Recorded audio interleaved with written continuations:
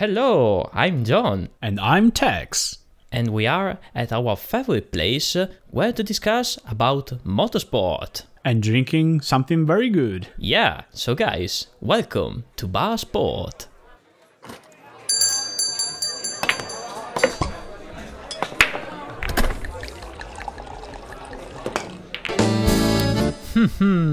Man, we are really close. Oh yes. Some days and then race weekend. Finally. Also because what else you can do in the weekend now? Yeah, exactly. At least we can die behind a screen and watching all the race possible from MotoGP and Formula 1 and other new category. Precisely. In fact, because we don't have any more information on what is going on into the F1 and MotoGP world at the moment, so we decided to go through another really exciting new category that is called Extreme new category? Yeah, Extreme. Actually, is a part of the name. Yeah. It's called Extreme E, and it's a sort of Dakar rally, completely electric. So you have these off-road cars, and yeah, the most still SUV. Oh, so boring. No, come on. It's a No, they are not. They are super cool, actually. Yeah, the car is absolutely super great and super cool. Yeah. And I read a little bit about this Extreme because actually it started in 2018. The development, yes, of this new kind of race, let's say, but it became famous in 2020 because a lot of famous drivers took part in the developing process, and also they built their own team, like Nico Rosberg and Lewis Hamilton, for example, two big names. Also, Jenson Button is involved, so it's quite. Wow. Yeah, it's quite very interesting. I've seen also a small name like Sebastian Loeb. Yes.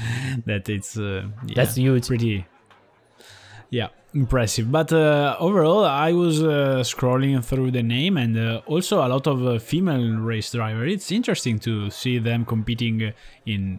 Now, most of them are co-drivers, like the navigators. But still, anyway, it's nice to see a more complete field, not only us strong, bad and ugly, smelly men. Yeah. But you know, the organization of the competition is super interesting because the drivers, there are two drivers for each team, and they have to switch. So they have to do one race. They both drive. Yeah, they are both drivers and co-pilots, navigators. Yes. So one driver has to do one race and then they switch, and the other one will continue the second race.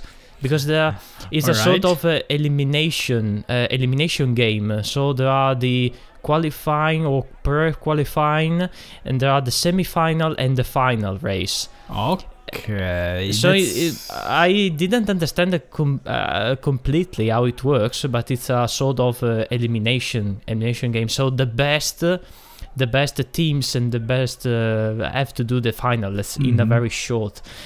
But also, there is plenty of very exciting features of this competition, and because it's electric, their organization wants to reduce the footprint, the CO2 footprint. So don't use, for example, the planes or the normal business lines to go through the places where there is the race, but there is this. They call it the floating paddock. That is actually a big ship, and everybody travels in this ship. And this ship has a particular, let's say, route for which in a determinate time the stages of the races. So it's super cool, this thing.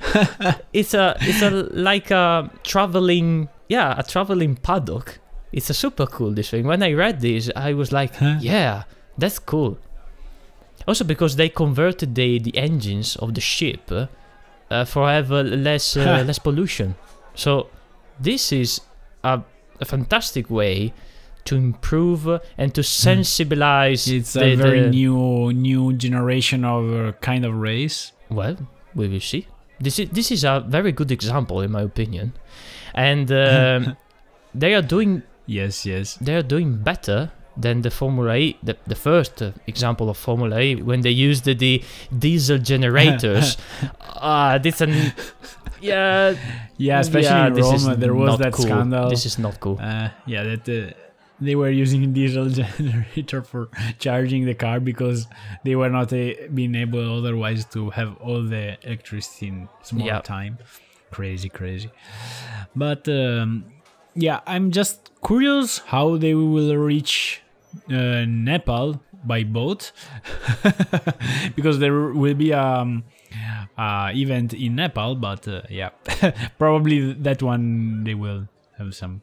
They will land in India and then go through by truck.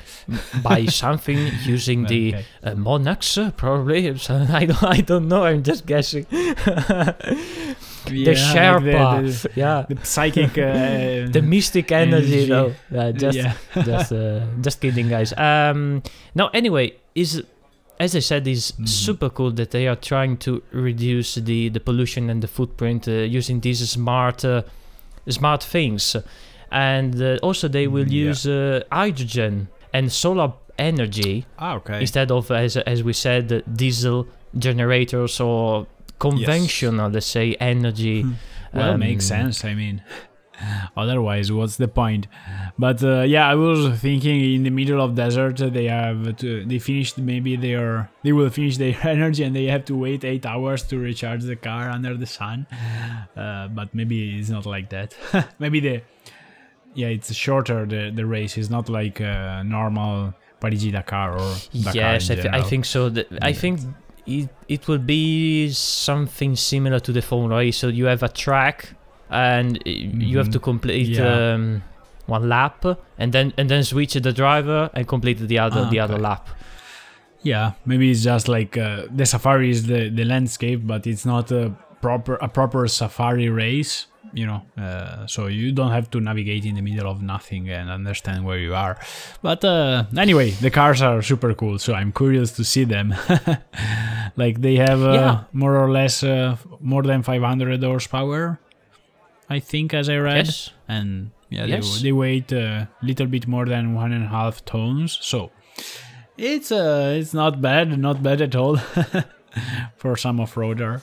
Nice. And also, I discovered a very peculiar thing about the chassis of those cars, and they are fitted with this niobium reinforced steel alloy tubular frame. What?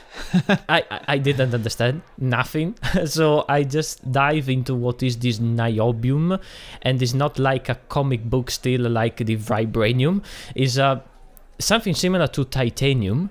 So it's not kryptonite. No. No. But it's cool. I mean, there is plenty of technology in those cars also, so it's super cool. And I was not convinced at the beginning because, as you said, because they are SUV and they are electric.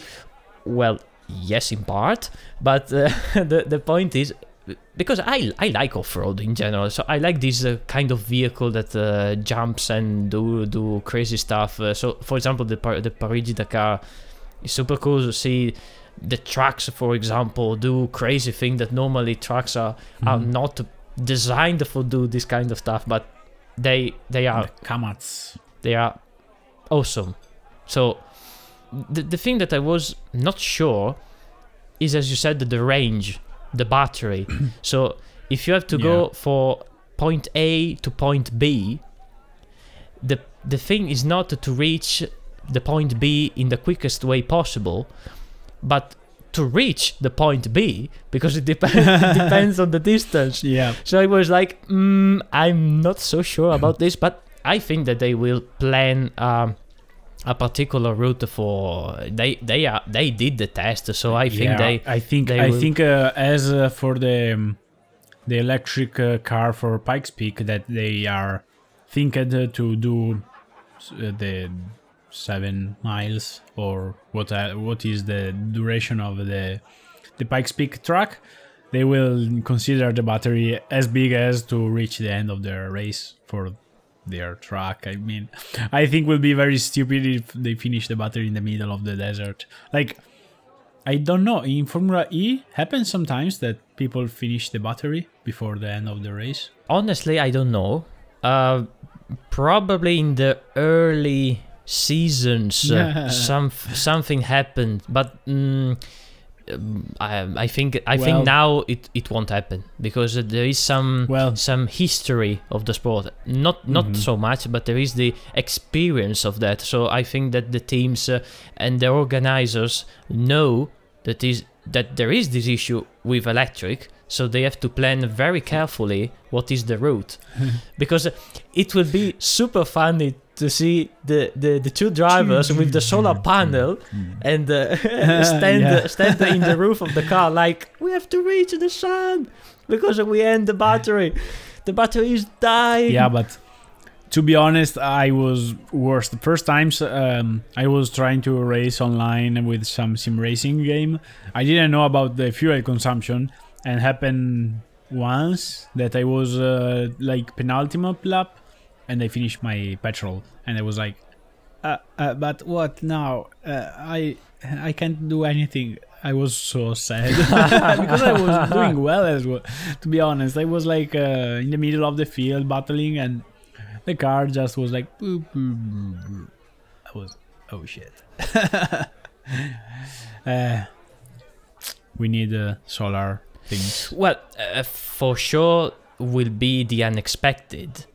And I'm super curious to see in these cases what the team will do. So yeah, I'm super curious. Yeah. And the first race will be set in, if I remember well, in South America. No, Saudi Arabia. Sorry guys, Saudi Arabia, the 3 and 4 April. So it's super. Yep. It's close. So the boat is almost there, I think. Yeah, definitely. Well, okay, guys. I think this is all for this Bar Sport episode. We don't have any more motorsport news. And as always, I remember you to follow us on Instagram. We are continuing to post daily content. And also follow us on Spotify, Apple Podcast, and Google Podcast. So, as usual, enjoy the ride, and the top will be for sure down now that it's spring. And until next time, bye-bye. Bye.